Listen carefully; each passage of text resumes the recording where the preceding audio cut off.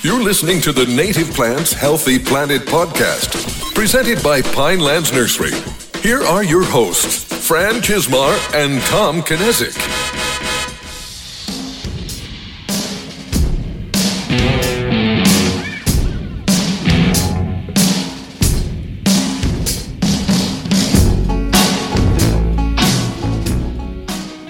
Happy Pollinator Week, everyone. Welcome back to a new Rooted Discussion episode of the Native Plants Healthy Planet podcast presented by Pinelands Nursery. I am Fran Chismar. And I'm Tom Knezick. Welcome to a slightly earlier than Pollinator Week, episode 58. And, Slightly.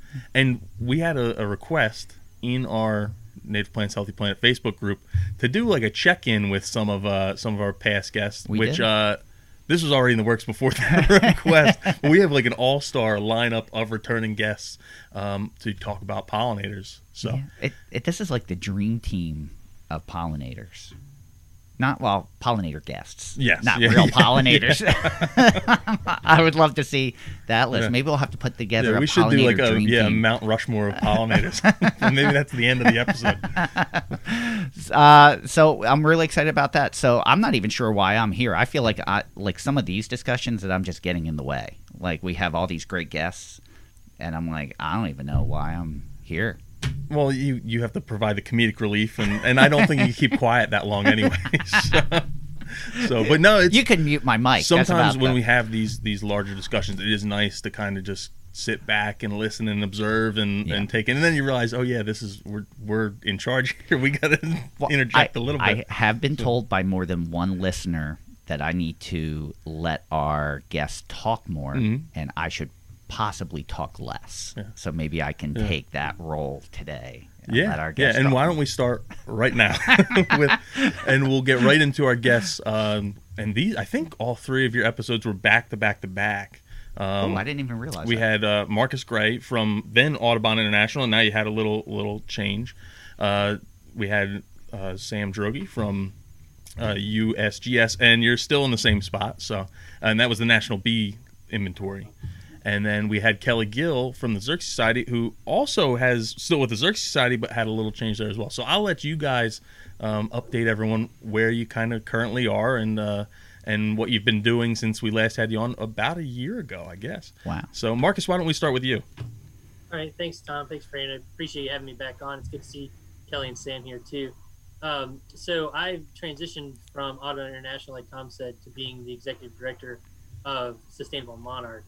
It's a nonprofit that's working to stack ecological and economic values to encourage landowners to maintain pollinator habitat. So we're working with companies that make things out of milkweed floss or fiber out of the pod, seed oil, or the stalks to make clothing, lotions, salves, cosmetics, that sort of thing, and fill for clothing, batting for quilts, that sort of thing, to try to get people planting more habitat because they value and they're making money off of the native plants without degrading them. So that's a lot of what we've been doing. And we've got a couple of events coming up with Butterfly Counting too, sort of like a hit-a-thon where you go get pledges for your kids, how many baseballs they hit or softballs they hit, how many butterfly species can you see, can you get pledges from the hardware store or your family or friends for either the number of individual butterflies or the number of species that you see. Very cool. Very nice. Very cool. Very and that's called the World Series of Butterflies, right? World Series. Yeah, I think Fran and I are going to have to put together a team for that too. Ooh. When's that start? Great. No, I hope you do. It's July 17th and 18th, so it's just one weekend. A little later than some of the other counts that go on, but I've had people tell me they want something a little later in the season as well. So I just picked that date arbitrarily, and we're just going to go with it. It just happens to be during Moth Week, so perfect. People be up all day, all night. yeah. So, all right, Sam, why don't we move on to you? Why don't you give a little update of how you've been since we last talked?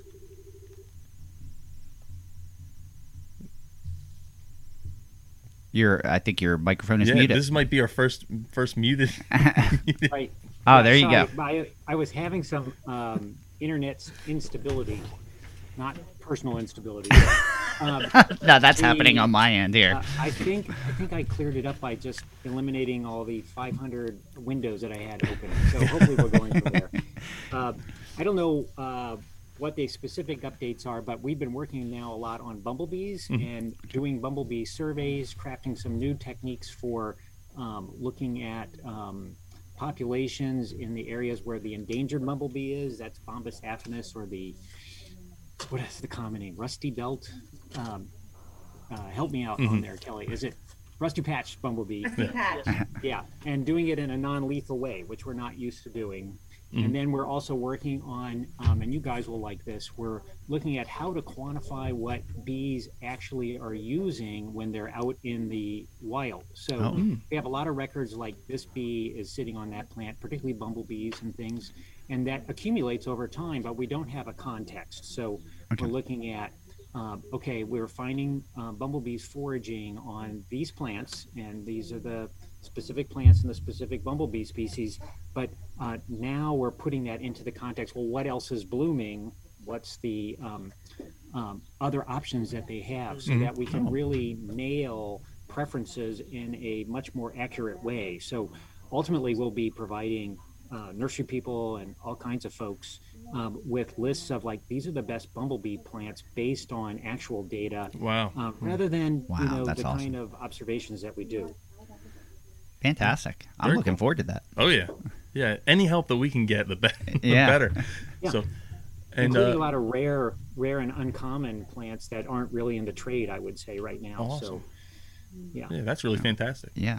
So- It's funny how far along we've come. Like, we went from having none of that to now actually, like, it's within our reach, within our sight. So I'm excited about that. So, and Kelly, why don't you give a little update of your promotion in the Xerxes Society? Well, hi, everybody. I'm not going anywhere, so nobody panic.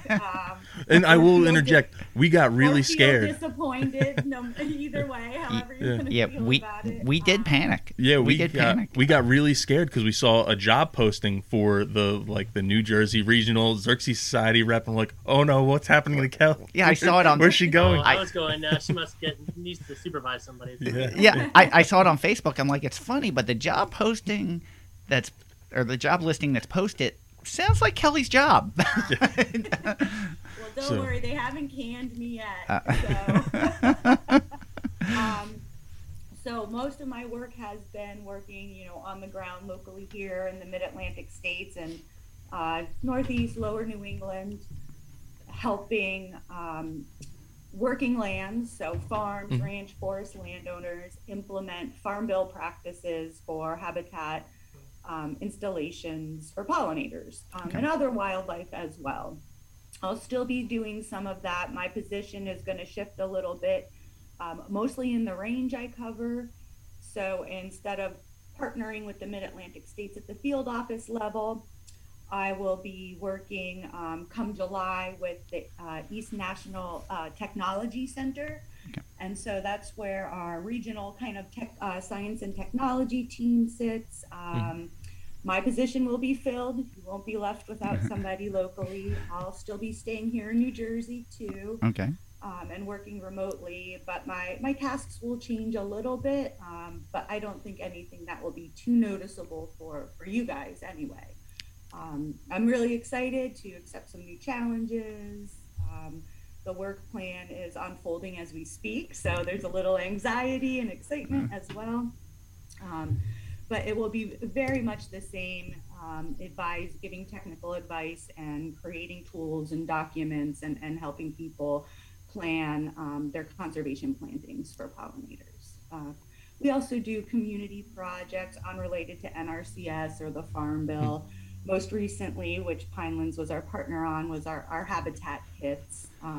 So we're looking for ways to really engage, different people beyond just the farms, get the community involved, and really expand our partnerships. Because as you all know, this isn't something we can do in a vacuum.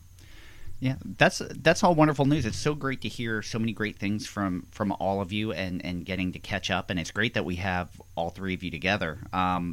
And we appreciate you joining us for Pollinator Week, because this is a big deal for us, and I know it's a big deal for you. And it kind of following up on something that you said, Kelly, about encouraging more people.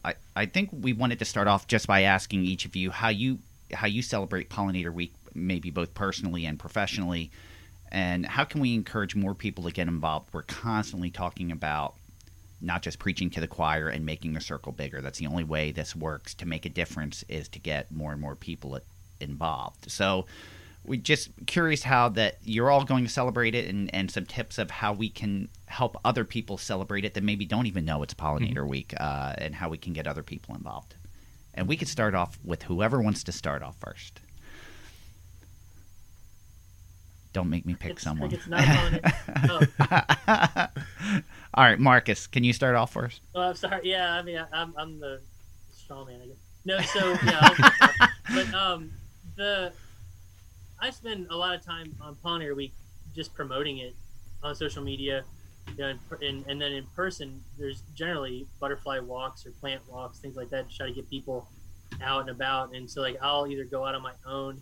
I've gotten into butterflies relatively recently, like since 2016, but I'll go and conduct a pollard walk or a modified pollard walk, or just a survey or a informal walk with people, just to see what's available and what butterflies are flying and what plants are using, things like sort of like what Sam's talking about with bumblebees. But it's just getting people out and getting them to notice. I have people tell me all the time, they're like, oh, I planted X in my yard because of your post or whatever. And so it's like, a lot of time you feel like you're out there just speaking to the vacuum, right? The voice in the wilderness. But people do notice, they notice your neuroses, and they see that you're passionate and that there's things that they can do. And so, like, I spent a lot of time talking about our garden here at the house. We moved in 2018. We skipped the border on Jersey, and we're in New York. But we've planted 100 species of plants, mostly native, since that time. And in 2019, just because we're surrounded by more or less idle land, doesn't have a lot of invasive species issues. We have a little bit of a mugwort problem, but we've got the forest host plants like the oaks and maples and hackberry and things in the timber. So we had 50 species of butterfly in 2019 in this yard. Wow. Usually you'd be doing good if you get 25 for the whole season. Yeah. Depending on where you're located, urban areas is a little tougher, but it's getting better as people plant and green spaces get transitioned into more pollinator habitat. But that was amazing. I was like, wow, this is great. And then a wrench got thrown in it. We had a late frost in 20, and I had 27 species. And so it was really like a gut punch. But then you have to realize that these populations are just prone to eruptions and just crashes. So getting people to realize that, yes, they can plant it, build it, they will come, sort of a thing. But you have to realize that we need a minimum base of habitat out there on the ground that's high quality to maintain these populations and have connectivity between the patches, or else you'll just have species blink out of an area.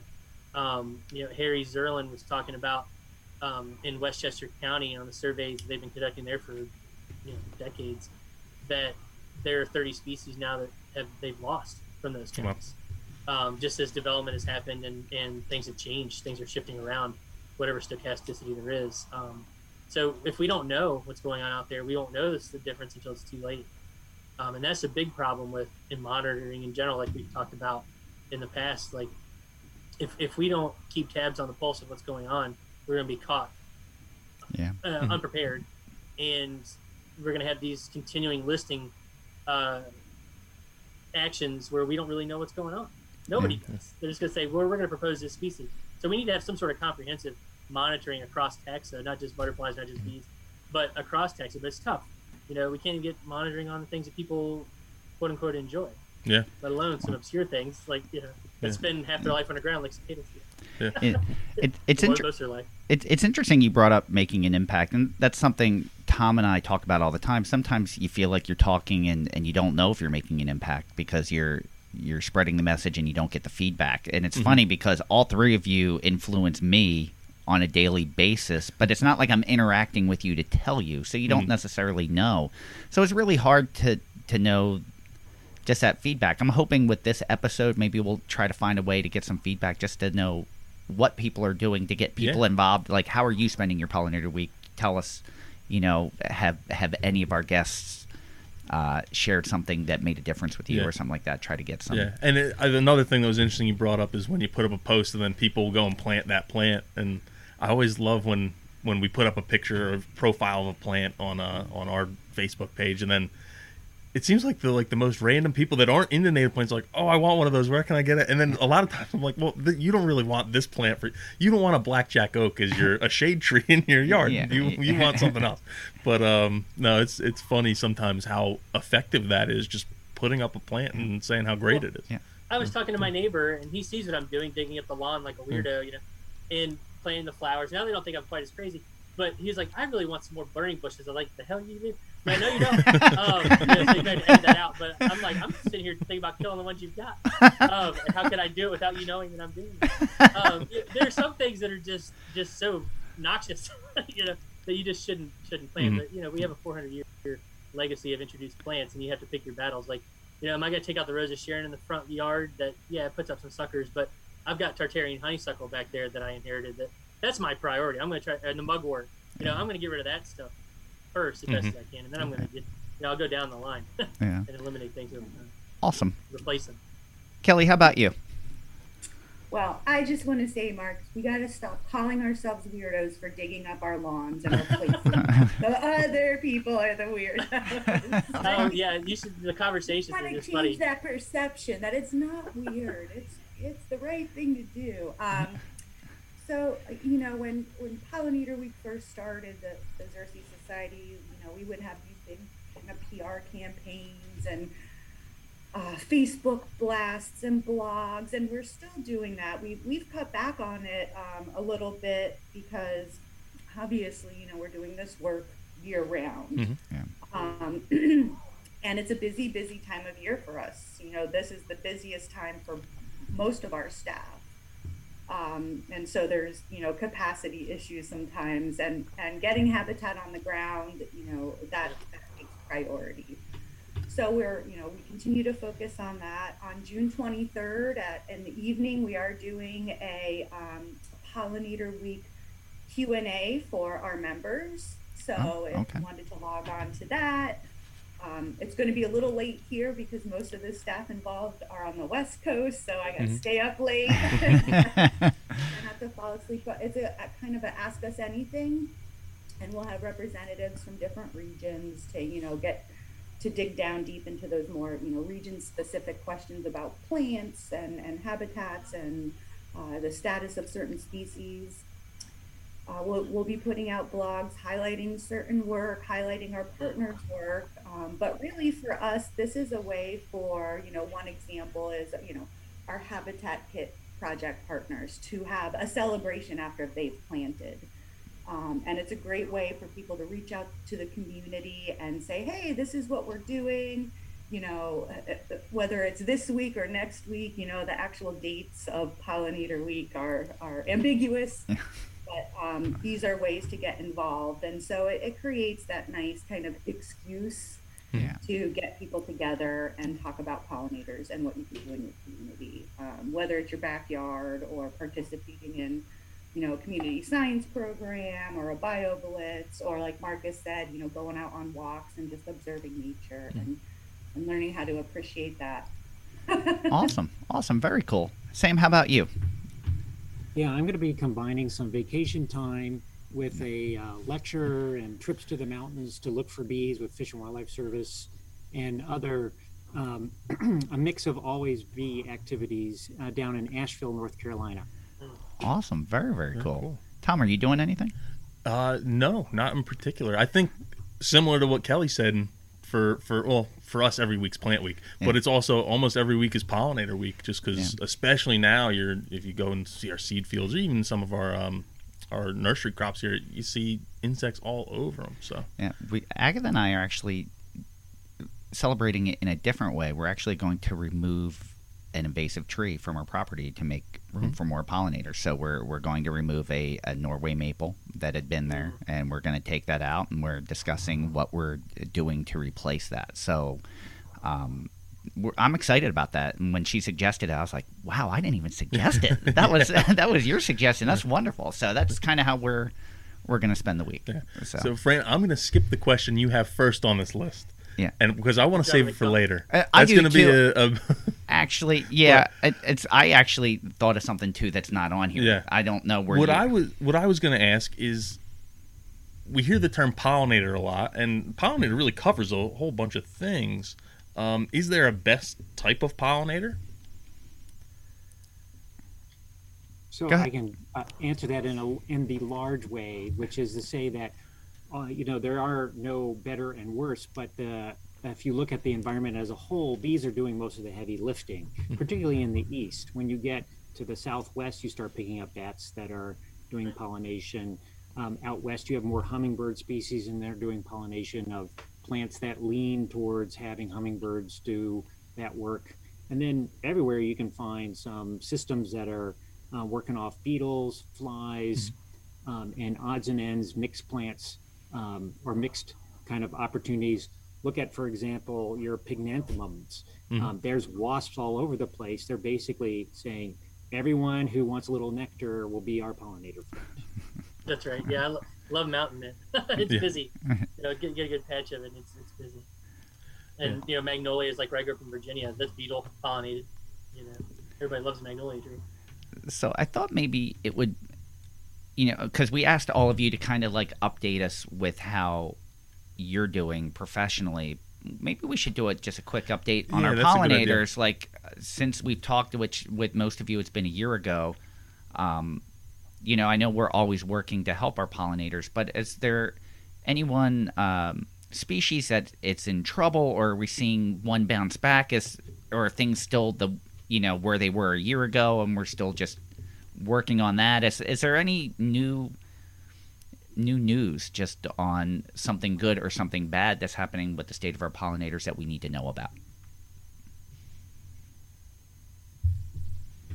So I'll comment that as Marcus mentioned, last year we had this really nasty spring weather right in the middle of when both the early bloom was out, and you had queen bumblebees and a bunch of other species. It just froze out a lot of plants throughout the mid-Atlantic and the Northeast and in the mountains, and then New England went droughty. So it was a really poor year because of that. And what my impression is right now is that things have bounced back. Nothing specific in terms of individuals, but I saw a lot of queen bumblebees this year in the lab and around my yard. So I think it shows the resilience that these systems have. Yeah. Well, yeah, and that's the thing too. It's just sort of like with white nose syndrome in bats. The insect-eating bats here in the east. When the cave bats got knocked back, the tree bats sort of started to compensate for that population loss. And so, like, pollinators are that way too. If you just look for one thing, you look for one taxa, and it might be down a year, but maybe the honeybees are down, but then Sam's bumblebees that Sam were talking about or the mining bees might pick up. So if we don't keep a tab on everything, we don't really get a whole picture of what's going on, because things shift around, the composition changes. What's better, richness or diversity, when you talk about what's going on in the landscape. And that's the thing that we get arguing about all the time. Would you rather have, like in your questions that you've sent us, you want 10 generalists, or do you want 10 specialists out there? I don't know, but like eastern tail blue butterflies are doing really well. They eat clover in your yard. They're having a really good year, but everything else, the diversity is there, but overall numbers are there. Yeah. So, I've got 18 species in the yard of butterflies that I've seen right now. I'm hoping that I get past the 27 we had last year. It seems like we will, but it's like one of, I'll see one or two of them, instead of a dozen or more for their flight period.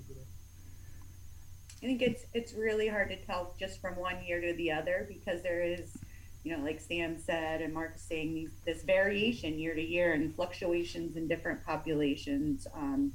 The species that we have a lot of data on, which is few, monarchs, bumblebees, things that have been more well studied over the years. We're still seeing those downward trends, even though in comparison they might look a little up from last year or the prior year.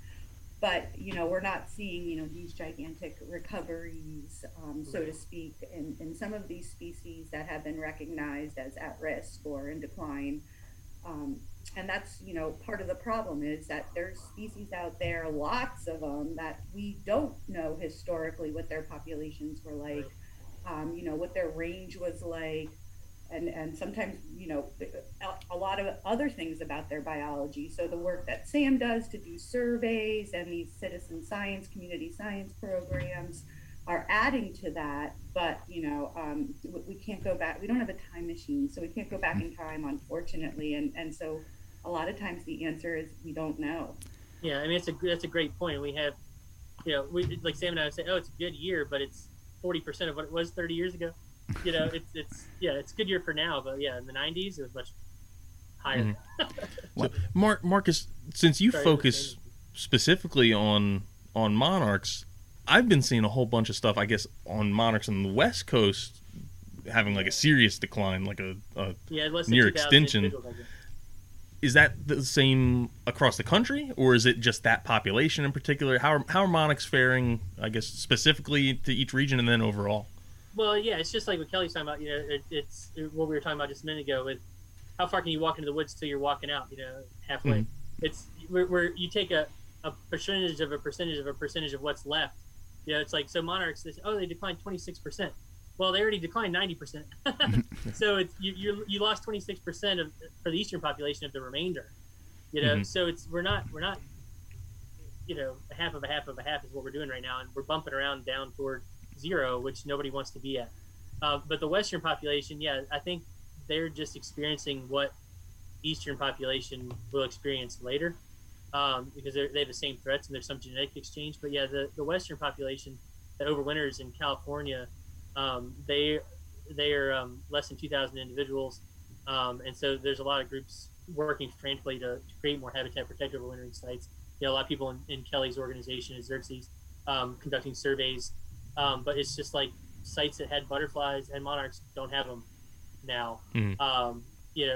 And the overwintering sites they just didn't have them. So there's a lot of concern about that. And in the east, we're planting a lot of habitat, but now I think we've reached a point where there's a huge lag time between when you plant something and when butterflies get there. And monarchs are a lot more, much stronger flyers than most other species, except for like red admirals and painted ladies. Like most species, just like these native bees, the 400 native bees that are around here, they're resident. They don't have the luxury of flying across the state line to go somewhere else to get habitat. So I think that they're much more subjected to our annual activities and maybe something that's migratory. So we have to keep that in mind too. A lot of these species have very small disjointed ranges as it is, or very specific plant interactions that just may not be there. And so that's why I say like frosted elfin and some of these other butterflies are going to be coming for proposed listings. And if we don't have the data to say yay or nay, we may get legislated to have them listed, and then we may not have voluntary conservation measures like we should have. So. For pollinators, like we know the distance that monarchs will travel through their lifespan, but for most of the pollinators that aren't migratory, like what kind of ground do they cover? Like what? And I know that's tough to answer. That's a very broad statement, but are most of them local and not moving around? So if you lose that local habitat, it's detrimental.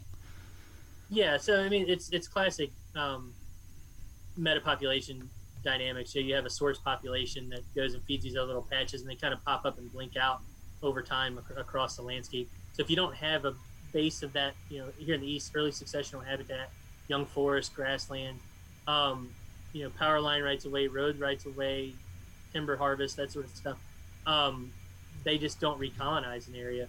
So you create the habitat and they don't get there. They can't make the steps across the landscape. But the flight distances are pretty well documented for a lot of the skippers, especially in the upper Midwest, like Poweshiek skipperling and Dakota skipper. That you're talking like 100 yards.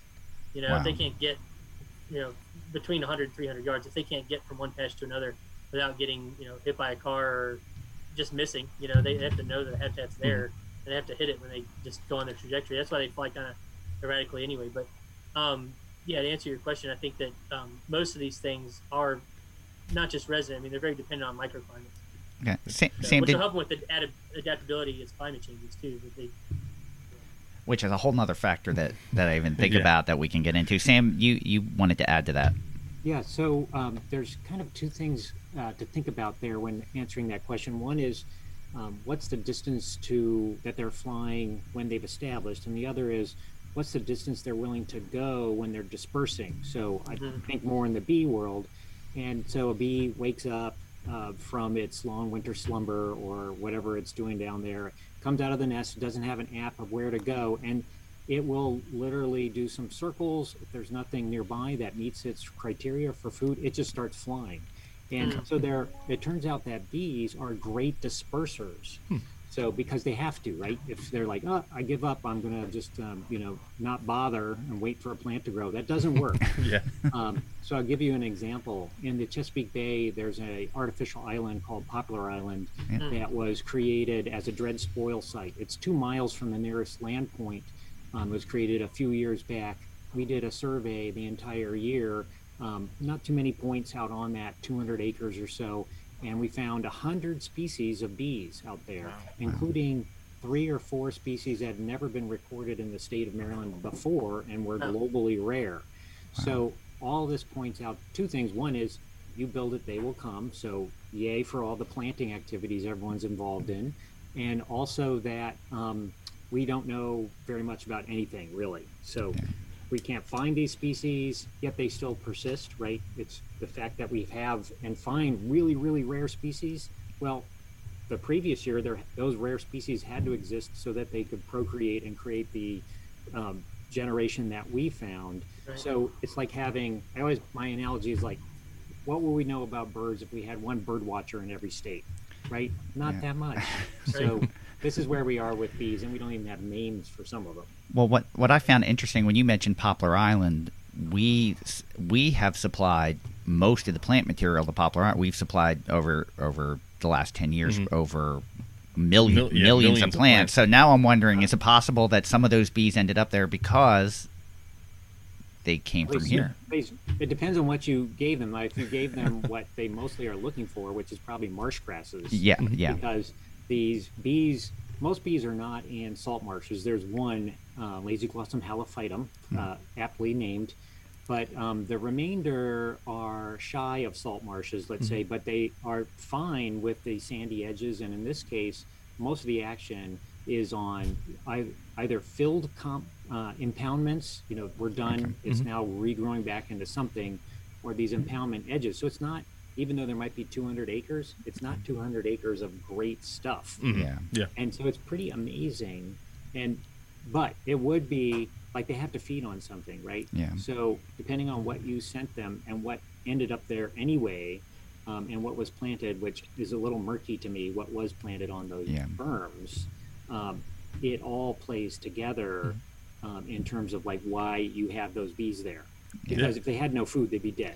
No, that's true. And we did supply mainly salt marsh plant material and some upland plant material too. But if you think about it, we're not growing it in a salt marsh.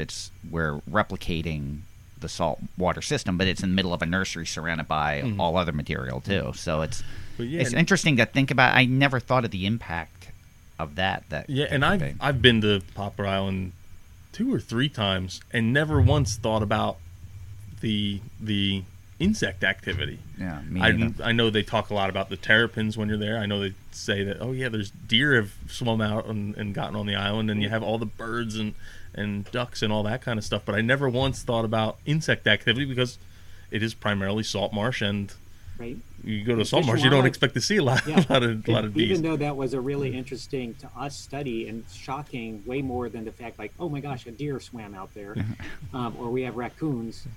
It's not, I know a lot of people get tours of Poplar and they don't mention anything about the bees. Which is, I think, the most interesting of the stories. Yeah, no, and it really shows, I guess, Fran's question, how far some of these things can travel. I guess when you say bees are really good at dispersal, how far can they go? I know I've heard, like, I guess with honeybees that they'll travel from their hive like 2 to 4 miles or something like that. But with some of the native bees, how far can they actually go? So first of all, I can't remember if I mentioned it, but Poplar Island is 2 miles from the nearest landfall, so it has to be at least that. Yeah. In terms of a dispersal. Now, so when you establish a nest, then you ask a different question, which is like, how far are they going to gather pollen? So for most solitary nesting bees, it's just a few meters, right? Because they put their nest there because there's food around, so they don't have to go far. But for colonial and semi-colonial things like bumblebees are a good example. They can fly a couple miles. Mostly it's going to be way less. Like, why would you fly a couple miles unless you're desperate? So most of the time they're kicking around in the neighborhood, but the dispersing agent is looking for like, oh, this is a good neighborhood. I'm going to settle here. And they may have come in from several miles away. Mm-hmm. Yeah, and that's, because what made me start thinking about it was as our forests change, I would imagine that the pollinator population has to change. Like if we were primarily chestnut forests and now there are no chestnuts, and I don't even know if there's historical data of what pollinators maybe use chestnuts. I don't know. And that's, so how has that changed? And we don't even have that information to go back historically to look at. The chestnut is a really interesting story. So most people, the literature is half and half in a way. The older literature is like, this is a wind-pollinated plant. Then you see other people mentioning that there's an insect component. I don't know how established any of that is, but recently, to truncate a longer story, we found out that there is a specialist bee that only goes to chestnut. So that would be American chestnut and chinkapin, which is just a small chestnut, really. Yeah. And it did not wink out. So you can basically go to any chestnut orchard, and that we've done so far. We've done a bunch, or had other people do them, and find this chestnut bee, which is Andrena rennie, if anyone cares about the name. And which is an amazingly persistent story. So until people actually bothered to look on chinkapin and chestnut recently, there were no records for a good 50 to 80 years because chestnut had disappeared as a major component to the forest system. It also blooms real late, so it's blooming now. It's just basically starting to bloom now, even in the mid-Atlantic. And if you imagine its heyday, it was a huge source of pollen and nectar when everything else had stopped in forested environments. So we don't know so much about some of these plants. So we're very pro chestnut. Too bad there's still a lot of issues with getting them to last for very long. Well, I know there's been some great research being done, so hopefully we're close, I hope. Yeah. So, Sam, you actually sparked another question for me, and you might know, or Kelly might even know the answer. When I brought up honeybees, and then you said, well, most of the native bees are bringing up or making their nests close to their food, but we do see honeybees do travel quite a distance. I know, like, even my house to the closest beehive it's not very close. The beehives are further away. I know some beekeepers in the area, and it's maybe not a mile, but close to that. Kelly, do you want to pick that up? Kelly, yeah. And I guess the end of my question would be, are they traveling that far because they can't find food, or there's just so many bees that they need to go and get it from such a vast radius? Or am I just making this all up in my head that they actually go that far? Yeah, well, there's a lot of things that weigh into that, and we see, in particular, like working with our cranberry and blueberry farmers here in the state, they're basically renting honeybees as an insurance policy for pollination. But they come in and ask for help with habitat because they know, for some of those plants, those crops, our native bees are better pollinators. So they tell me, oh, Kelly, I brought out all of these honeybee hives and the honeybees just flew into the forest. They didn't go to the crop. We don't see them on the blueberries, or, they're kind of temperamental. So they hunker down until it's nice and sunny. Well, some of our species, like bumblebees, are more cold tolerant. So if we have a spring blooming crop, the bumbles will be out working. And one of the things to keep in mind with a lot of our solitary bees is that, the females are out collecting pollen to provision their nest. And they don't have workers to help them, those solitary wild bees or native species. And so they're spending a lot more time on the flower and they're collecting pollen. Whereas honeybees kind of divide and conquer those tasks. So they may send out a lot of nectar foragers. And sometimes those bees that are foraging for nectar only totally miss the parts of the plant that have pollen. So they're not contacting the anthers. A lot of times they're robbing the plants, and they're not spending as much time on the plants because they're going nectar, nectar, and kind of moving along that way. And so we have these different behaviors for these bees that also weigh in on, how they're foraging, how they're visiting flowers, what flowers they're visiting. Different species have different lengths of mouth parts. So some really prefer a shallow flower. Some can handle a deeper flower and access those rewards or resources. So there's a lot of things that go into, these patterns of behavior and foraging. At one point we thought bigger bees fly further, and that's probably a little bit true, but with Sam's work, finding bees that are dispersing onto islands, we are probably, maybe putting a little too much faith in that statement, and we are, relooking at these behaviors and how far they're going to gather resources and food. Wow. It amazes me how much I learn that I don't expect to learn when we do these episodes. I'm enthralled right now. It's complicated. Yeah. What's Sam wants to add? Can I follow up on the honeybee thing? I think people don't realize what heavyweights honeybees are. First of all, they're not native, but they've got a system that doesn't exist in any of our native bees, and they can tide over for hard times. That's what they have honey for, right? So they're supporting a good hive will produce about 250,000 honeybees throughout the season. So that's why we tell people to be careful. Like if you are a honeybee keeper and a aficionado and you love honeybees, all right, you should have honeybees. But if you have a motivation that you're going to put honeybees in parks and your backyard and other places just because you think it's a good thing to do, it actually is not. So you have 250,000 bees that are competing now with all the native bees. Honeybees are not providing pollination services to wild habitats and to even your gardens because the native bees can do all that. So, but you've just thrown a bomb into the system, which is all these crazily efficient honeybees in there. So I tell people, like, I get it. You love honeybees, you should do that. And that's what beekeeping clubs are. But if you're helping the environment, then you're actually not putting in honeybee hives. Yeah. Beekeeping isn't necessarily conservation. So people get the idea of like, don't stock too many cows in a pasture, don't stock too many bees in a pasture. What's already there. Yeah. So one thing I'll add is talking to a blueberry farmer. Kelly, you mentioned the blueberries in New Jersey, which we have some of the best blueberries in the country. But he used to bring in honeybees, and then just noticed the one day, it's kind of similar to what you said, they were flying in the woods, or even worse, they were chasing away a lot of the native bees from the blueberry plants. And he's like, they aren't even going in the blueberry flower. They're chasing away the bees that were going in the blueberry flowers. And so he actually pulled the plug and said, I'm not going to bring in honeybees. And he found and I think I've even brought this up on the podcast before.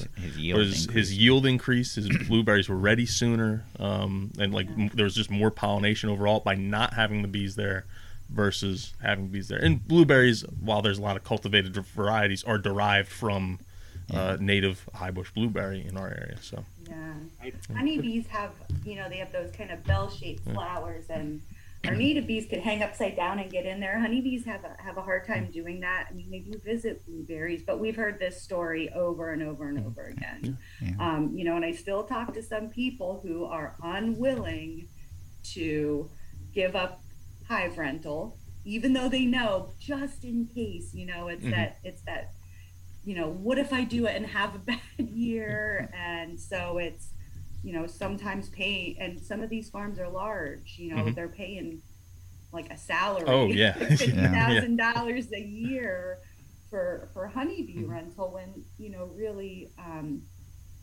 they can get those bees there other ways and protect them other ways through, managing their insecticide use, through building habitat, just more resilient systems. So they have those resident bees on their farm. And there's a lot of weedy bee species that just show up on farms, you know, or we have extreme generalists that you'll keep finding no matter what. Sam, did you want to add to that? I saw at one point you had your hand up. Kelly spoke to most of it. The only additional thing is that honeybees don't know how to sonicate, which is basically they're shaking the flower, and certain flowers and almost all the ericaceous, perhaps all the ericaceous shrubs, which would include cranberry and blueberry, have tubular stamens. I forget, it's got a particular name, and they have pores, and you have to shake the flower and the stamens to get the pollen to come out. So some dribbles out, and that's what honeybees pick up, but most of them are going after the nectar. So on average, in terms of pollination per visit, the natives are far superior because they're doing this buzz sonication to get the pollen out, which of course increases the set, and that's what the plant has designed. And I do have to say that for working with a bunch of different people doing studies in cranberry, that honeybees hate cranberries. Yeah. They will do anything they can to not be in there, but yet the cranberry farmers are some of the most conservative. It's like they are not going to give up their hives because, you know, it just seems too risky because everything is about that crop. Yeah, Wow. and some beekeepers don't even want to drop their bees off on cranberry because they, you know, there's other more profitable crops as far as the bees go. Yeah, at the end the hive is in poor shape because Yes. they cranberry provides little for them, and they're just desperate. Well, if I remember correctly, And those structures are poricidal anthers for the Very good. for the Okay. pollen. so if I remember correctly, they flood the whole flooding process of the cranberry bogs was to keep things away from destroying the plants at a certain time of the year, if I remember correctly. I can't remember. Easy harvest. Yeah, so I'm wondering if that affects pollination too, and why they're trying to, maybe it chases away native bees when it needs to be there. I don't know. I'm just wondering if they were doing that to help ensure the safety of their plants. Where they We could have need been our listener who's a cranberry farmer to Yes. call up. I always thought they flooded it so the berries came up and then they could harvest them easier. Yeah. But There was it could some be a component of historical both. Yeah. reference I read where they were flooding it to keep things away from Yeah. damaging. But so for the next question, it's funny because I want to ask this question, but I realize it's a horrible question. And I'm going to ask you to do something that I really don't want you to do. So, because I think a lot of times we always look for one solution for everything. And we're like, what thing's going to help everything? But the more I hear all of you talk, I realize there's so many factors at play that, yeah, you may want to put some plants in to help monarch along their travels, but then there's so many local specialized bees that you need to support in your area, and it's really important to have local plants to support those local communities, like plants that are native. But then you have climate change that's changing the palette of that, and I don't know if there's any one answer, let alone a magic answer. But we started talking about our yards, and what's a great place for our listeners to start if they're looking in their yards and they're worried about pollinators and they want to make a difference. Where, we always say start small, but what's the best thing our listeners can do to help? And I know it may not be one thing, it may be a series of small things, but it can be overwhelming when you think of all these factors. Is there a good place or that's important things to start and do? Yeah, so I can answer in a very general way. Is I love the details, and these guys love the details too, but don't worry about them. If you're choosing blooming native plants, you're going to be doing 80% of a good job. And if you look for blooming native plants that are blooming throughout the year, you're right in that pocket.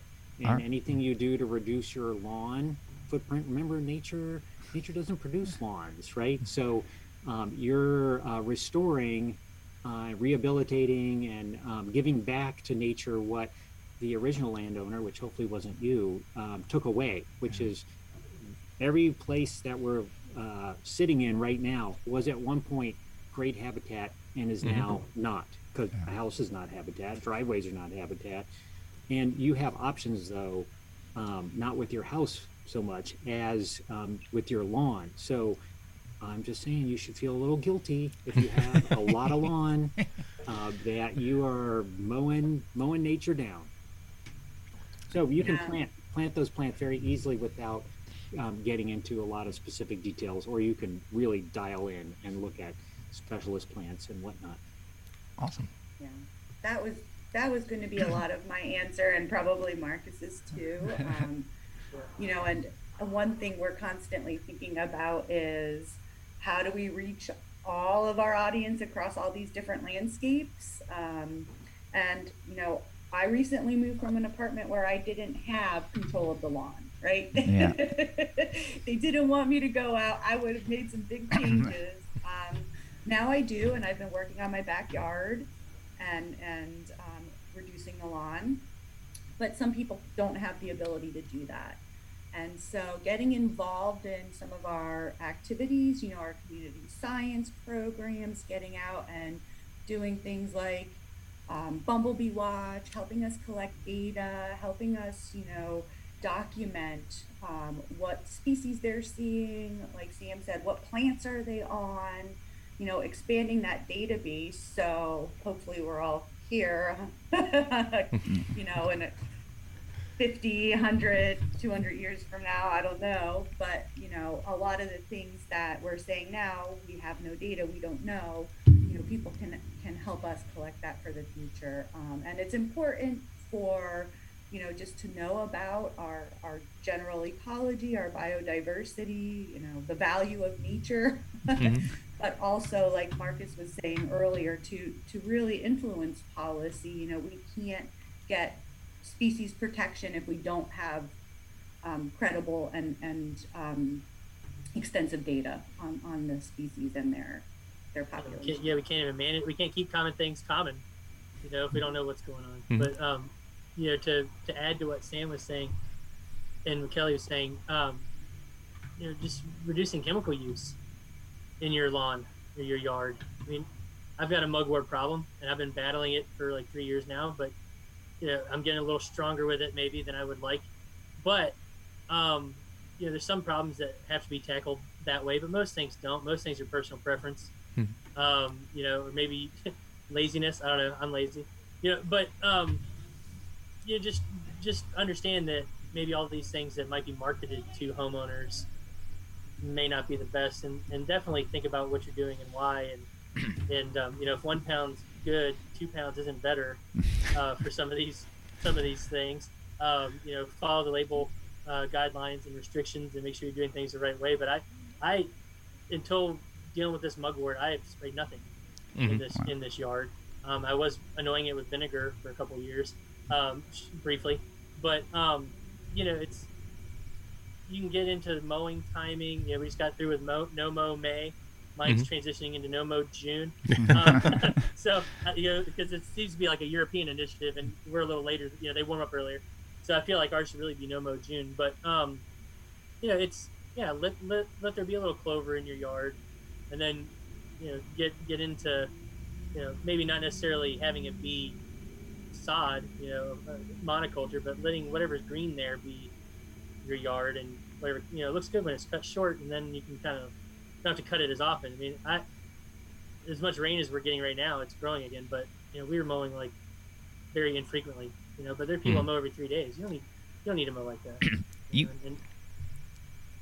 You bring up a really wonderful point, and something that Tom and I talked about a couple episodes ago.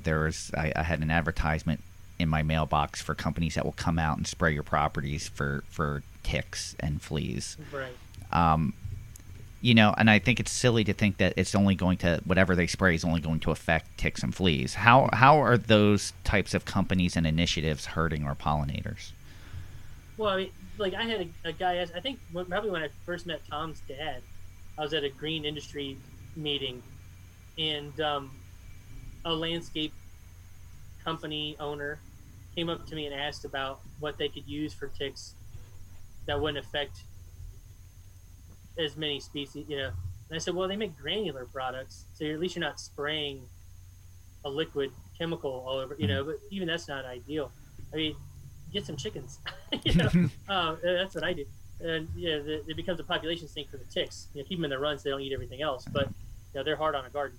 But the ticks get on a chicken. The chicken can reach everywhere on their body and eat the ticks. So we had a lot of ticks when we moved in, and now we have essentially none. But yeah, there's definitely mosquito spraying is probably a bigger culprit. Okay. Mm-hmm. That we don't talk about. Happens at night. Yeah, Kelly, it looked like you wanted to say what does mosquito spraying? What happens when they go and spray for mosquitoes, ticks, those kind of things? There's I think one of the things is having a little background knowledge for the common homeowner to ask questions. What are you spraying with? And they often give a trade name, and that's not the great question to ask. Those things change and they're modified, but what active ingredient are you spraying? And just recently somebody contacted me over an email and said, people in their development neighborhood are having these mosquito spraying services, more than one lawn, multiple lawns. Here comes the lawn service trucks, and this individual had inquired about the chemical being used. And the service straight up told them it was Bifen and it doesn't harm bees. And they asked me if it's true. And the active ingredient there is bifenthrin, which is a pyrethroid, and it's highly toxic to bees and many other pollinators. So, having these bee-safe options is a lot of times great marketing thing to stick on the side of your truck or to put a sign in a yard, but oftentimes it's really not the case. And so having the consumer ask these questions, aerial spraying for mosquitoes in general is just not effective, and it really doesn't make any sense. So getting rid of the source populations, the standing water. If you do have a noticeable problem, usually it's just a nuisance problem, but treating the larval stage of mosquitoes is a much more effective way to do it. Or build up habitat so you get things like amphibians and birds and other animals that actually awesome. I'll just back that up by saying that any aerial spraying for mosquitoes, all of those, there is no safe chemical that's killing just the mosquitoes and not the bees. So you can't really allow, because of course they're going to say, oh, well, this is bee safe because that's the answer you want to hear, and you don't know anything. You, the homeowner, doesn't know anything. And so it's like, oh, well, now I feel fine. So if you're spraying aerially for mosquitoes, you're buying it from the store, there's all kinds of products that do that, you are messing with the bees. So no is the answer. Yeah, and we're working with golf courses. When I was working with golf courses, we came up with some best practices for areas that are intensively managed. About not spraying during the day when things are, or mowing off, say, the clover before you use an application or something like that. But really, it's avoidance. Especially in the out of play areas and the native, naturalized areas on the golf course. Like, just don't spray. If you have a woody come up in there, or some other resource concern, there's probably a way to address it, especially because they tend to have the labor to deal with it. Take a pair of loppers out there and cut the plant rather than spray. They're like, how do I get a woody plant out of my milkweed patch? Loppers, walk out there and cut it. When it comes to our lawns and our gardens, we tend to do without, you do what you see done, but you don't really question it just because you've seen your parents do it or your grandparents do it or your neighbors do it. And a lot of these things happen and you don't even realize the damage that you're doing. You're just doing it because it's what you've always done or it's what someone's always done. And those are mistakes that we've all made. I'm sure we've all sprayed chemicals at some point without really knowing what the implication was going to be. And one of the things, speaking of mistakes, that Tom and I have been big on, you make a lot of mistakes, but mistakes are good because you learn from them. And one of the things that we've been talking about are what are some of the biggest mistakes that you've made that you've learned your most valuable lesson. So I don't know if you have any personal stories or stories from people that you worked with that mistakes that have been made that were important mistakes so that you could see someone grow from that or do better from that. There's always a positive spin. I'll just mention that our lab. So we're a laboratory, and we're kind of a support group for other researchers. Okay. Mm-hmm. And so our MO is to make mistakes. So a lot of it is like, well, how do we count something? How do we develop a trap? What plants are the best ones? Well, we're, slogging through tons of plant material, trying all kinds of things. This year we were trying to figure out how do you sample bees in canopies. So we had crossbows that the arrow broke the string or went out to the next country, traps get hung up into trees. It is absolutely what we do, which is trial and error with a weighting of the errors. So, I mean, that's what your federal tax dollars do, which is allow us to make a lot of mistakes so that we can hand things off to other people so that they don't have to, and we don't have to worry about getting tenure or a lot of other kinds of problematic features of reward. So yeah, we love those kinds of mistakes, and we're constantly having to rehash what we thought was the pattern, or how bees use plants, or how they work in the environment, or where they are, where they're not. So it's really an important driver for everything we do. Awesome. Marcus, Kelly, do you have anything? There's something. Come on. Oh, we've made a lot of mistakes. I mean, just getting into, when pollinators became important as far as in the Farm Bill conservation programs, which, I've been working on, we didn't have staff on the ground that knew what to do. So we have been, we've started making seed mixes. We started doing our own research in collaboration, with Rutgers and Penn State on plant selection surveys, things like site prep techniques.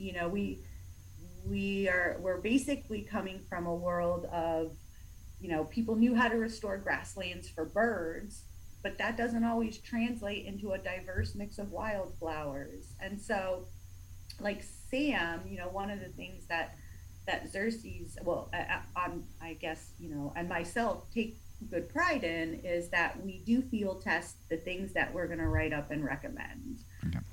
And something that works great in California, like site prep with solarization, doesn't always translate to something, in other regions. So that's why we have our regional guides. We've done trials across the country.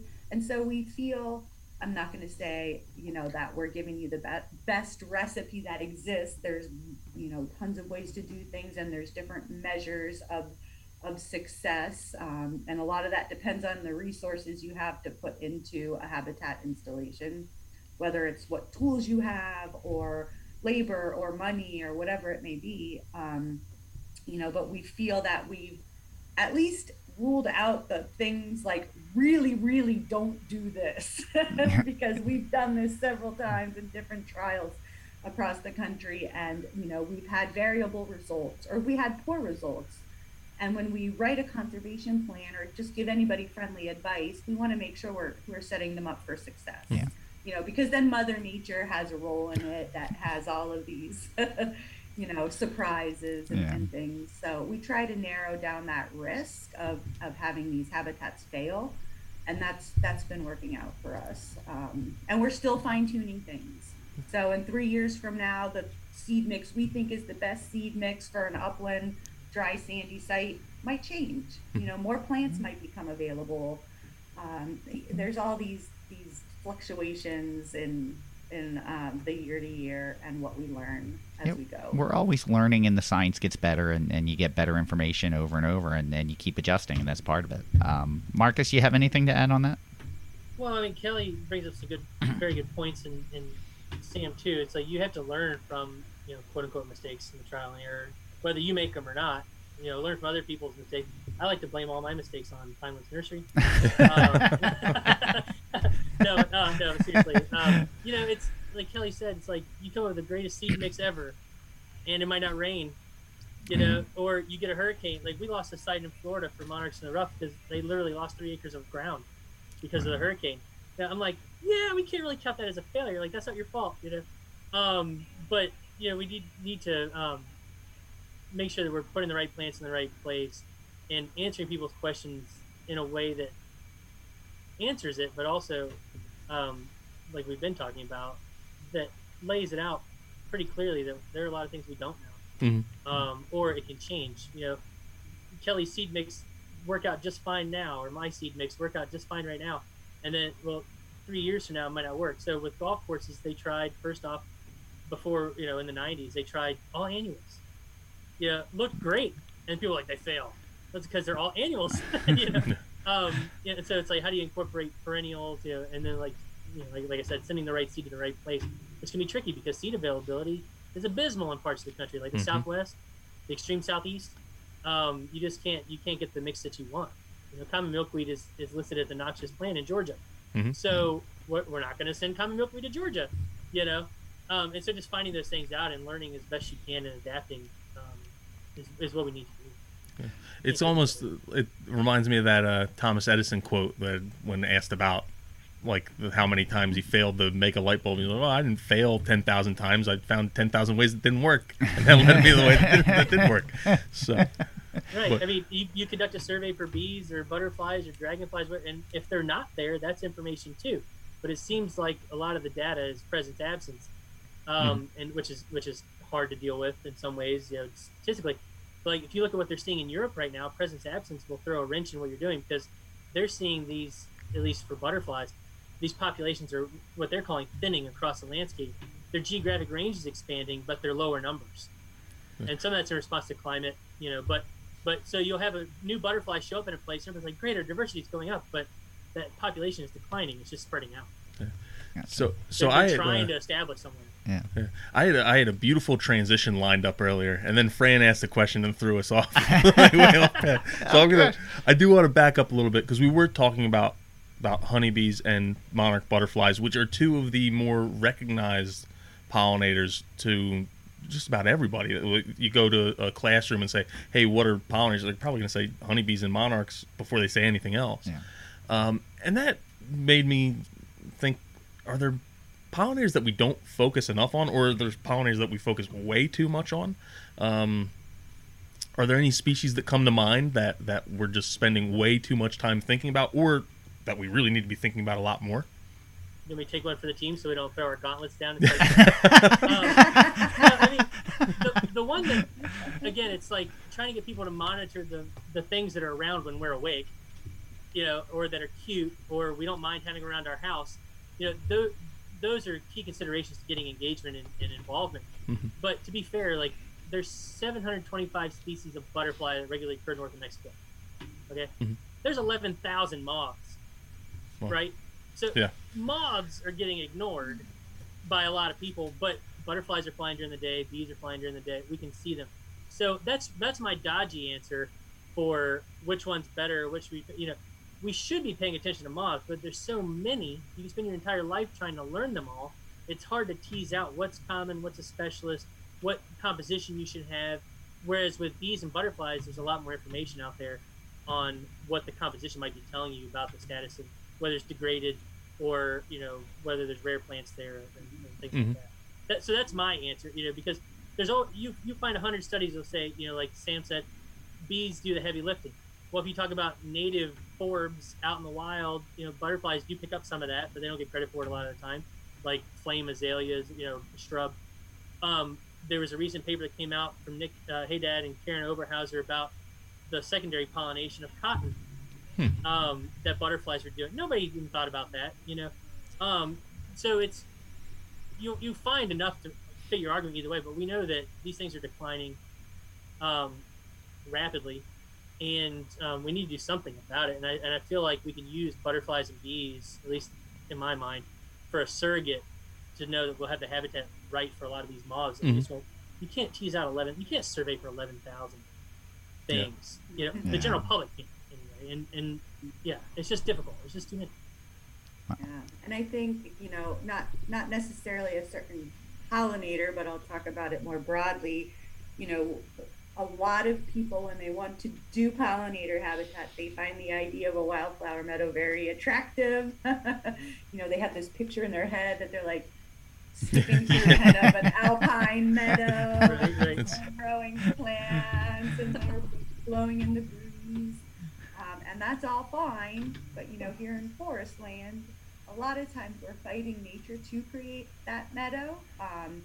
And on ag lands where it's been kept open for a really long time, that's a little easier, but in some areas it's not. And I'm always trying to convince people to think beyond that and plant trees and shrubs that are, not only, I think maybe people are like, oh, well, I have trees around, or yeah, it sounds pretty commonplace. I want something fantastic. Yeah. But, the amount of flowers on one really good flowering shrub or tree is enormous. And so, a lot of times we're thinking about expanding habitat out on our landscape, but there is a lot you can do even in a small space by layering vertically. And I think a lot of times trees and shrubs are left out of the conversation when we talk about, enhancing or restoring habitat for pollinators. And a lot of times those meadows, that flowering period in summer and fall, yes, it attracts a lot of pollinators, but some of them are our most common generalists. So, thinking about plants that specialist needs, and a lot of them are tied to forest understory plants, woodies, and so just expanding the way you think about the habitat that you're building for these animals. Nice. Sam, do you have anything you want to add to that? I'll just back up what Kelly was just talking about, which is we tend to go back to the traditional set of plants that are pollinator friendly, and we also tend to that we can buy at the big box stores in terms of wildflower seeds, or what they call wildflower plants for bees or pollinators. And we tend to be very field oriented. So and what that does is good and useful, but I would just back up what Kelly said, and it's about biodiversity. So playing the same things over and over is okay. Just like you can make an argument that bird feeders are okay, but bird feeders are not going to really shift the boat of bird conservation 1 inch. There'll just be more birds. Not a bad thing, but now we're evolving in our sophistication to how we support pollinators, and we have to start looking at broadening the number of plants available, broadening the plantings that municipalities are going to be using, broadening the thoughts of homeowners to include some of these more obscure plants that might be supporting bees that only go to that plant. Backyards are not non-habitat for these rare and uncommon things, but you have to have the plants. So it's the movement in a very big way to more diversity of plants in pollinator mixes and in our advice. And Kelly's group in particular, and I'm sure Marcus is doing it too, are really starting to do that. Awesome. So we need you to grow a bunch of plants first. we may be able to do that. Step up here, Pinelands. Can they get some figwort? I will be sending availabilities to all of you as soon as this is over. So, we're talking about helping our pollinators and protecting them, and when you think of protecting, at some point, government has or can step in. Like there could be legislature, something could be endangered species. Does that kind of help, or is it? I know this is a loaded question, but do we need more protection in as far as laws go, or does that make things harder in another way to do these types of things?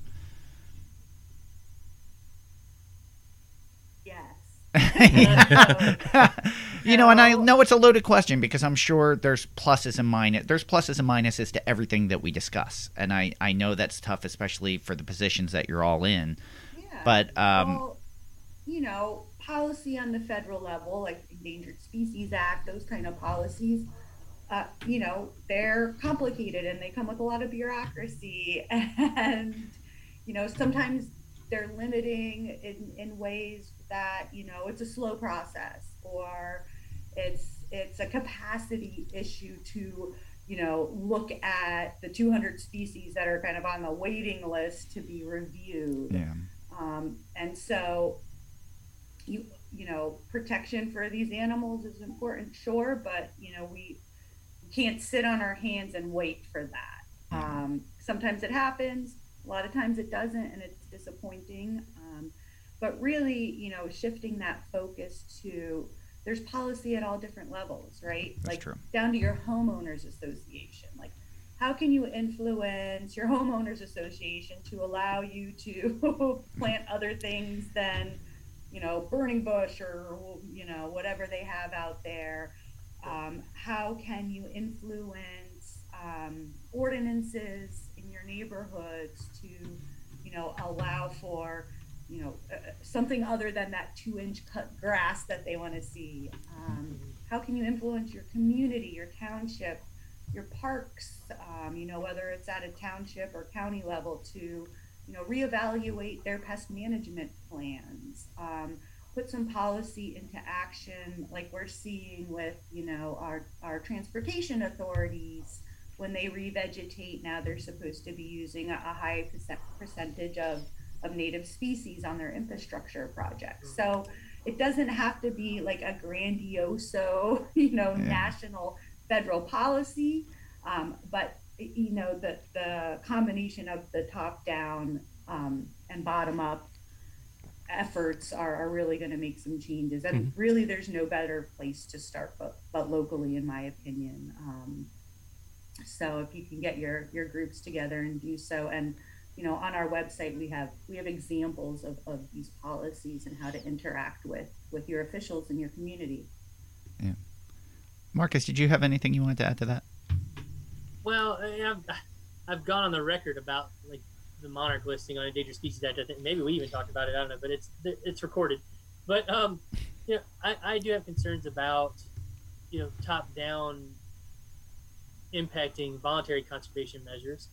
And as we just saw with Lesser Prairie Chicken, there are ways to sort of get people to act, and if they don't act, there's still a process to have a candidate become listed if the goals aren't being met. Yeah. So I think there's sort of like this half measure, like Kelly's talking about, like there's an in between. Maybe you get a spur to action by at least the feds paying attention to what is going on, and then say, all right, let's get a framework in place to deal with it. But like I said earlier, we're doing it piecemeal. Like, we need some sort of comprehensive invertebrate monitoring at the continent level to try to address these concerns from the agencies, state, federal, as it comes up, as they come up, because otherwise we're just gonna be doing this, reinventing the wheel every time. I mean, like where we're sitting, there's 450 species of native bee. There's 125 species of butterfly. Like, do we want to do this hundreds of times?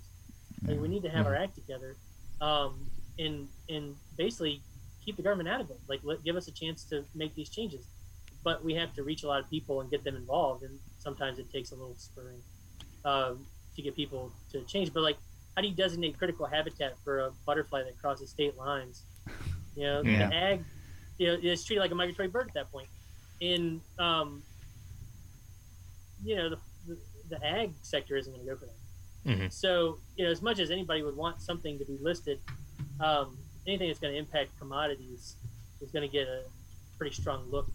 But these resident butterflies or bees, it might be a different game, and we're going to be doing it over and over and over and over as these things decline, because we're just destroying the habitat, supplanting it with something that's not suitable.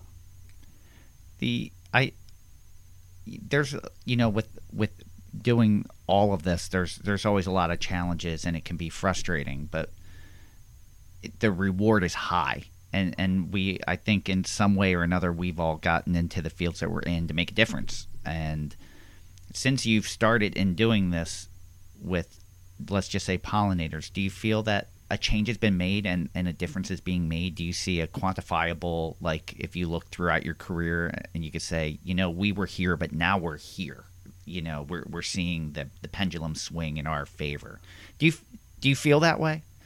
Some days I do, some days I don't. Personally, some days I feel like, man, we've made such a difference. We've done all this, and then I look at something and go, did we make did it make a difference?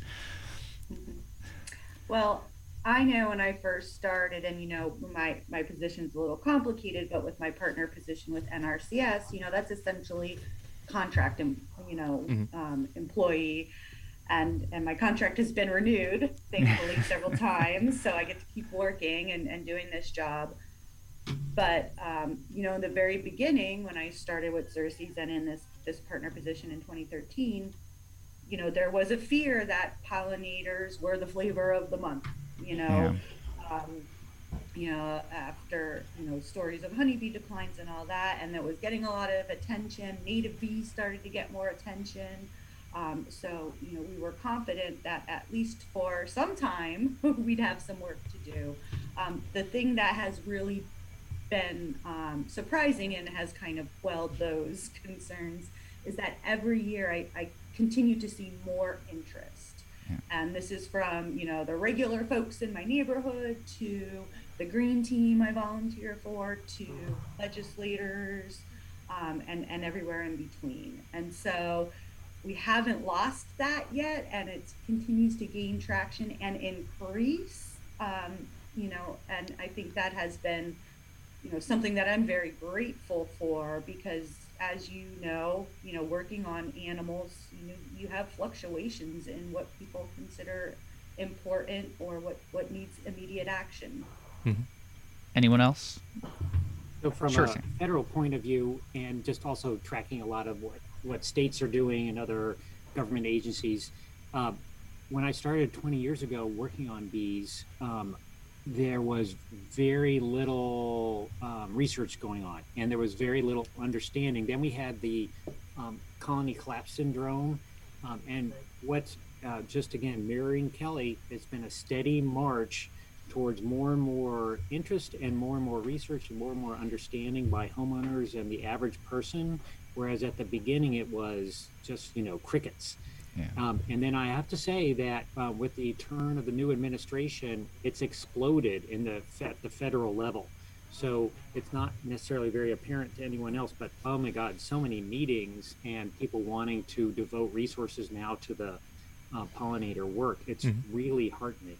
So it's a hugely popular, and also people are getting more sophisticated. I mean, just look at your guys' business and what you are doing now for pollinator plants, and how you talk about that, and how you did, again, 20 years ago. Very different. You probably didn't even talk about it. You maybe had butterfly books. No, we didn't, and it's it's a whole different shift on how it's approached, and that means that we're more educated, and our customers are more educated too. There's more of a demand for that, which is great to see. And it's funny. It's sometimes it's how you choose to view the information too. Like on our Facebook page, we were talking about something, and someone mentioned, "Oh, I've never heard of a rain garden before," and I was kind of like, almost a little sad, because I was like, wow, that's something that, I know personally we've been working to promote for 15 years, and here's someone locally that still doesn't know what it is. And I'm like, but on the plus side, this is someone that's now interested, that we're converting, that we're able to make the circle bigger, and it's one more piece in that conglomerate that we're able to educate. So I was kind of like saddened a little bit, and actually a little happy once I took a second to brush that sadness off. So and it does, like, how we approach things have changed, like the not just the marketing, just how we feel about it. What you learn what you have, and all the good that it does. It's not just planting a native plant because it should be, you're planting it something where it should be. It's all the other aspects of the ecosystem that you're bringing to it. It's not just the plant. It's the whole picture, and that's a beautiful thing to see. Marcus, did you have anything you wanted to add? Yeah, appreciate the thing. A good example is just look at the transition over the last 5 or so years of plant milkweed to plant 25 things. It's shifted. People are gardening and doing restorations. They're planting a much more diverse mix than they were initially. I mean, obviously for monarchs, planting milkweed is pretty important. And other species do nectar at it, but there's been a transition, I think. And we did with monarchs in the rough. Like, I came in and the concept was, we're going to send milkweed seeds everywhere. I'm like, and 30 other things. So we need a more diverse mix. We need to have a full bloom, get the shoulders of the season, blah blah blah. How many pollinators can we possibly support? How many different shapes of flowers and colors, and so that the milkweed transition is, from just milkweed to more things has been across the board. But with golf courses, with Monarchs in the Rough, we've seen just people enthusiastically adopting, superintendents just being so excited about using native plants in their broader landscape that it's just, we essentially touched off this explosion of people just taking it under their own initiative. They may not have even signed up for Monarchs in the Rough, but they're like, I talked to this one superintendent in New Hampshire. He's like, I know we aren't your zone for the grant money at that time, and he was like, I'm going to convert 12 acres. I'm like, restore 12 acres, but still, I get what you're saying. Like, let's do that. So it's how you think about it. But they're doing it on their own. So we had 755 golf courses by the time that I left. We didn't know if we'd get the first 100. We're sitting around going, we got this grant money. Do you think we'll be able to spend it? I don't know. And so we started talking to people, and like, we're giving things away for free. Will they take it? And some of them had a bad taste in their mouth from that all annuals thing that I had to overcome, that predated any of us. And it's just this ripple effect going out. People are trying it. They're seeing their peers try it. And that's what we need in the residential area too. There's 40 million acres of residential lawn. We don't really need that much. Badminton doesn't take up that much room.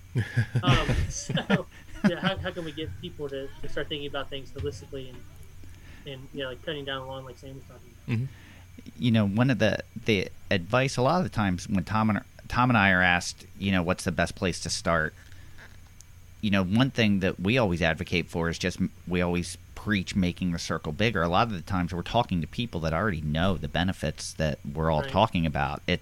But how can you help not convert, but bring someone else in? Because so many of these groups and so many attitudes I see, it's almost like an elitist attitude not from the professionals, more from, I don't want to say listeners, but a lot of the people involved that, it's when people try to come in, they get scoffed at, and it's just, a lot of times when we get asked to talk, we're talking to the choir. So it's like, it's people already interested in native plants. They know, a lot of times we're talking to people who know more than we do. Yeah. And so then we're supposed to teach we're all sitting here critiquing each other. Yeah. But and there's a lot of truth to that. And so I sit around and think about, like, what sector or group hasn't been talked to or hasn't been engaged. And that's where golf courses came about, because I'm working on it now, Sustainable Monarch, creating this network of butterfly reserves that are managed specifically into the future.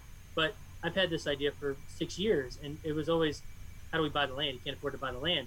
And then Audubon International is like, we work with golf courses. I'm like, sweet, I don't have to buy the land. So it's like you try to adapt what you want to do to fit the situation, but there's definitely an opportunity to reach out to other stakeholders that may own land that maybe hasn't been addressed. And like, Xerxes has started to do some of this work in particular with women landowners. Quail Forever and Pheasants Forever, they're starting to do it now too, because they're the largest growing sector of farmers and landowners. And so female farmers and ranchers are being talked to more now than they were 5 or 10 years ago. And so things like that, or golf courses, or civics organizations, who manages that town green space, and how do you talk to the Kiwanis Club, the Lions, Rotary, whoever. Yeah. And Rotary has a big initiative right now. They're calling Operation Pollination, and I'm like, okay, well, that's very close to Operation Pollinator Syngenta has, but we'll go with it. And it's building awareness and getting the clubs, the volunteer base, to do something at home, or they're all business owners, in Rotary at least. They're movers and shakers in the community. They control what planting is like in front of the country club or the pool or the bank, restaurants. How do we get these movers and shakers to start implementing these things, and then the people will follow suit? It's funny. It's how do you make people care? People care about a lot of things, but how do you make them specifically care about this? And sometimes you're not even aware that they may not. They're ambivalent to it. I was kind of surprised the other day that our local high school, which Tom went to, my kids went to, contacted me and said, we've never actually bought plants from you. And we have an incredible ag program at that school, and they're like, we just realized you're not set up in our system. We've never actually bought plants. We've donated plants, and we've worked and we've talked, but it's kind of surprising to me. It's like, how did I miss that? like, how did I miss that? You know, we could be making a difference with kids at that age, when they're most impressionable, to make a difference, and I missed that opportunity. And I never even thought about it until they reached out to me. So I kind of felt... I struggle with that too. You know, I'm worried about what's going on in California or Texas or whatever. And yeah, I could be doing a project with the local school. Yeah. You know, then I've been thinking about try ways to implement that, but it may be end up being out of my own pocket or something like that. But yeah, it's hard to do stuff locally when you get distracted by everything else. You know, I do in my yard, but you know, I need to do a better job of promoting pollinators here locally. You know, because I look at where my kids are and how I was brought up and how they're a lot more tolerant of things than at the era that I was growing up in. And, you know, things have changed. And if you can make a change at that level when they're impressionable, you know, just imagine where we could be 30 years from now with just what they're thinking of things like pollinators and native plants and that, you know, it's trying to think outside the box. And that's one way that we're like, what's an out of the box way to do it? And that maybe that's a good place to start. Are there any out of the box ways that you've come across that you're like, you know, typically we hadn't focused on this, but this may be a good idea to reach more people or make people care? So I can tell you, we do these really high definition, intense photographs, and mostly they were done for scientific reasons, to create an online museum, let's call it, of all kinds of rare species. But we also made them very beautiful just to satisfy ourselves, because like if we're going to spend all this time, I want to look at something nice. And they are beautiful. Yeah, and so, but the interesting thing is that lots of people like it turns out like looking at them. It's a longer story, but we have a huge following with you know, millions and millions and millions of views, and we make the downloads available, and then because all of a sudden we realize, oh, it's the general public that's looking at this, not the people in the choir.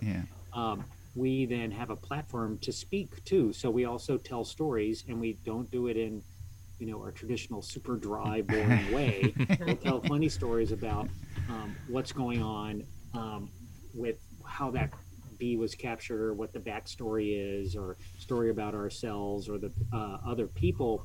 And we have lots of engagement that way. So that's really been for us, you know, we're a very boring scientific lab. We have now the largest following in USGS, which is 8,000 employees, and more than the volcano people, for example, which is a lot. So, it can be done, and our hook in this were those pictures, which are, by the way, public domain. You could just take them and say that they were yours, right? And then you can have this following too. But anyway, I offer that as a example of these odd ways, because now we've got a big reach into groups of people who, you know, could care less about my scientific publications. Wow. If we could find a way to tie in native plants to Sasquatch, we would have, when we look at the podcast charts, it's like the first 5 are always about Bigfoot. You know, if we could, apparently there's a large following for that. If we could tie that in, we'd be golden. We could reach everyone. No, that's not, and those pictures are fabulous, and they capture my attention every time I'm going through like a Facebook feed, and I always find myself drawn to that, and that's a great example. Yeah. Anybody else? No. Kelly, I don't know if Kelly wants to say. I mean, that's what we would like to do with this Butterflying World Series, is just get more people noticing, going out, even if you don't know what the butterfly is, we can figure out a way to capture that data and use it in some way. You know, just that you saw a butterfly, and we can probably figure out what it is based on the time of year. So, but that's why I set it up with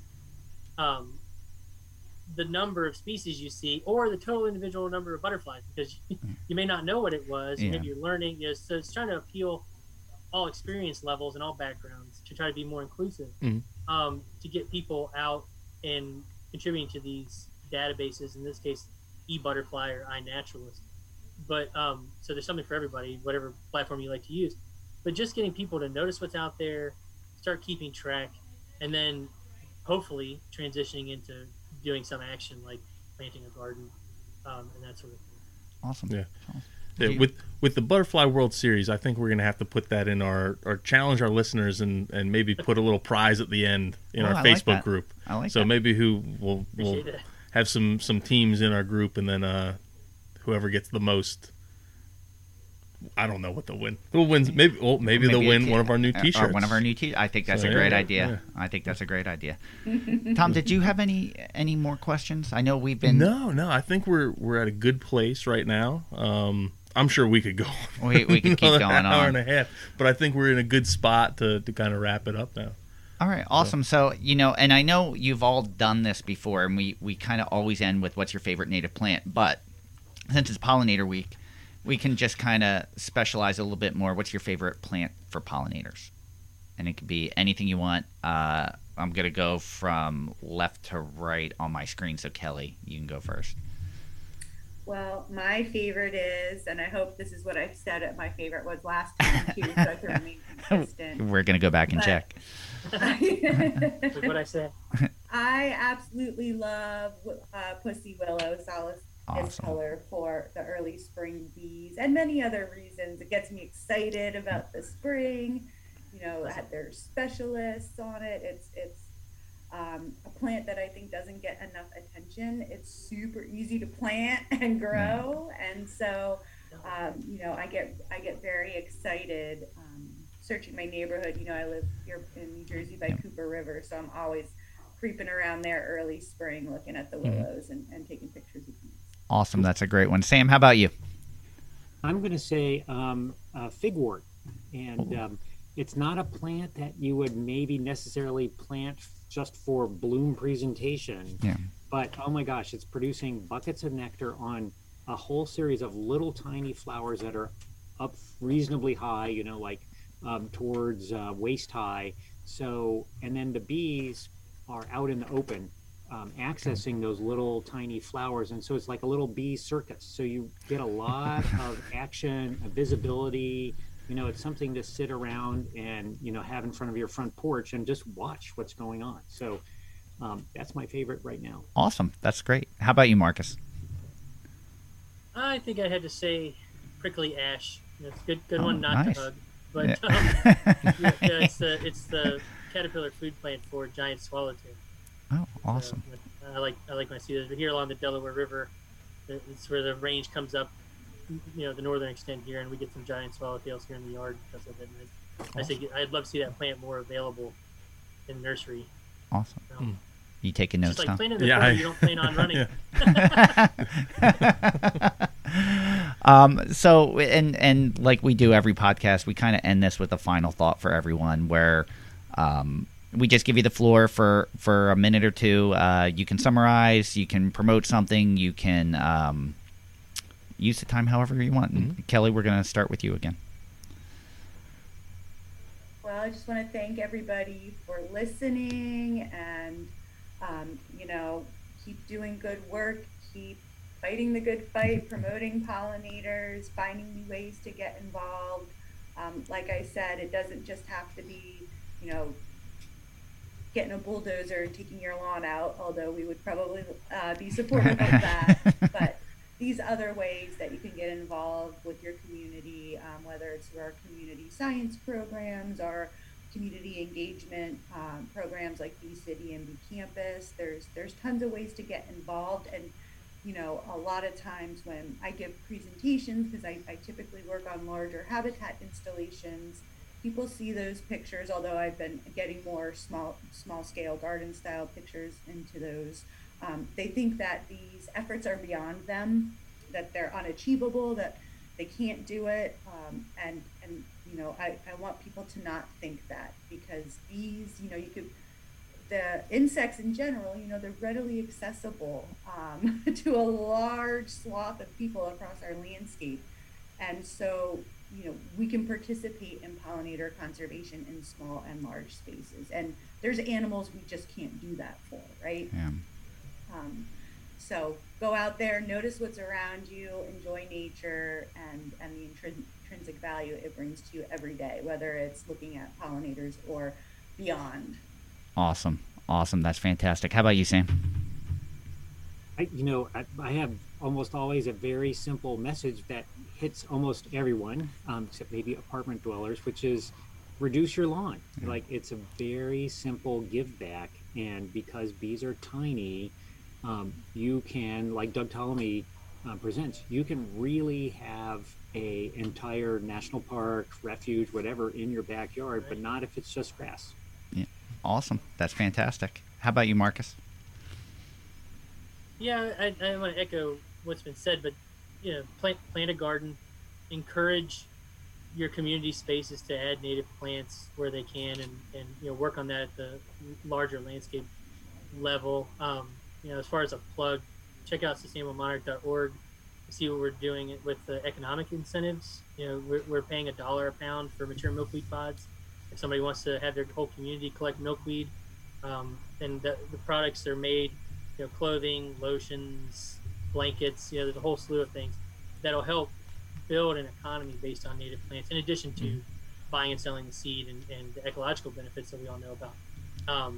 It can be a significant income addition for local people that might be underemployed, but definitely an opportunity for entrepreneurs to make products out of these plants and help promote them in everyday use and reconnect people to the land.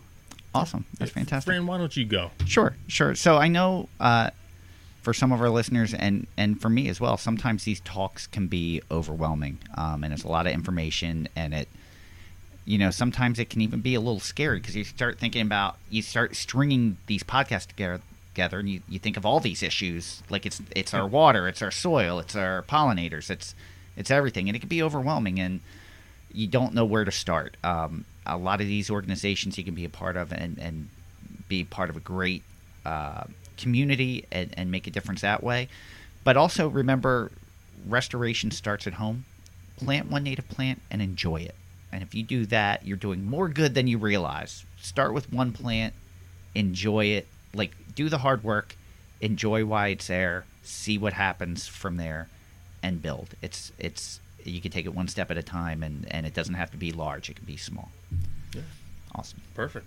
Thank you. So basically mine was I didn't steal yours, did I? No. It's well, I guess it kind of was. So I'm going to change it a little bit. But basically what Fran said, there's all these different issues. You listen to the whole string of podcasts. There's issues that go in every single direction, but they all kind of revolve around one thing, and that's including more native plants. Yeah. And we're lucky at Pinelands Nursery to work with so many of these great organizations. That's why we started the podcast, to highlight some of these organizations, because they're doing so many great things, and people can really find their niche. One way that you're going to be able to support some of these organizations, see what I'm tying it all together. I like where you're going. So, one way you're able to support all these organizations is by buying one of these T-shirts that we just created, and they launched last week. We haven't figured out how we're going to divvy up the money, but we're going to try and take basically all the profits that we're making off these shirts. We're not keeping them. We don't need it. We want to give it to these organizations because they're doing such amazing things, and that's where we want this to go. So we still haven't figured out how it's all going to break down. Hopefully it's not like $50 that we're splitting up between all these organizations. Hopefully it's a little bit more substantial than that, but that would be my final thought. We've made some creative designs, so we hope you like them. I'm excited about them. Yeah. I'm going to wear them proudly. We'll get the links, share them around. Yeah. Awesome. So, right. Yeah, I love that we're being able to give back and also doing something that we the big enjoy. thing is making that circle bigger. This is one way to do it. If you go to a Wild Ones conference, or this is what we were talking about with Kelly earlier, you go to a Wild Ones conference, or you go to your Native Plant Society, or you're going to even just a garden club meeting, and you're wearing a shirt that says "Plant Native Plants" or "Native Plants Healthy Planet" on it. That's going to send a message, and then hopefully it drives more people to learn more about that message, either whether it's through us or through other means. Even better if you're not at one of those places and you're just at the park and a random person comes up and sees and says, "Where did you get that? How can I be a part of that?" If you can convert someone that way, that's a wonderful thing as well. So we've been working hard on them. We're excited for you guys to see them, and hopefully you've been wear working them. hard on them. Yeah, I haven't done anything. Fran gave me one idea, and I've done the rest. I had one, and it wasn't even that big of an idea. So that is it. Thank you for joining us today. We hope you enjoyed listening to our rooted discussion. For more information, visit Native Plants Healthy Planet website for links. Thank you, everyone, listening to Native Plants Healthy Planet presented by Pinelands Nursery. We're going to give a huge thank you to RJ Comer for contributing our theme music to Rooted Discussions, and as well as our Buzz episodes. He does as well. Make sure you listen or download RJ's music at iTunes, Spotify, or wherever you consume your music. You can follow us on Twitter at Pineland Nursery, Facebook at Pinelands Nursery NJ, Instagram at Pinelands Nursery, and YouTube at our custom URL, Pinelands Nursery. Don't forget about the question and comment line, and it's nice that you haven't, because we have gotten some new callers on that. Call us at 215-346-6189. I will repeat that, 215-346-6189. Ask a question, leave a comment. When we play your question and comment, we'll comment on it ourselves on a future episode of The Buzz.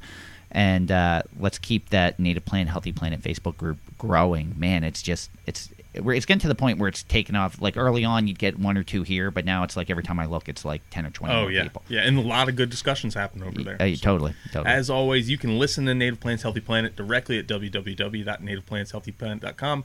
As I'd like to say, I don't know how many people who are doing that. Even Russ Finari, who had listened on the website for so long. He converted. Our former guest and friend, Russ Finari, he switched and he's listening through a different method now. Yeah. So you're probably listening through Apple Podcasts, Podbean, Spotify, Stitcher, really wherever you consume your podcasts. So with that, thank you, everyone. I'm Tom. And I am Fran. Thank you again, everyone, for listening. I'd like to thank all of our guests again. Thank you for taking time out of your busy schedule to spend time with us today. Coming up next, we have a Buzz episode of undetermined topic. I guess we'll figure it out probably the day before or the morning. So it's starting. We're still busy, but we're seeing the light at the end of the tunnel. So we'll start being better prepared as we get closer. But we'll have that coming to you next week. Until then, keep it native.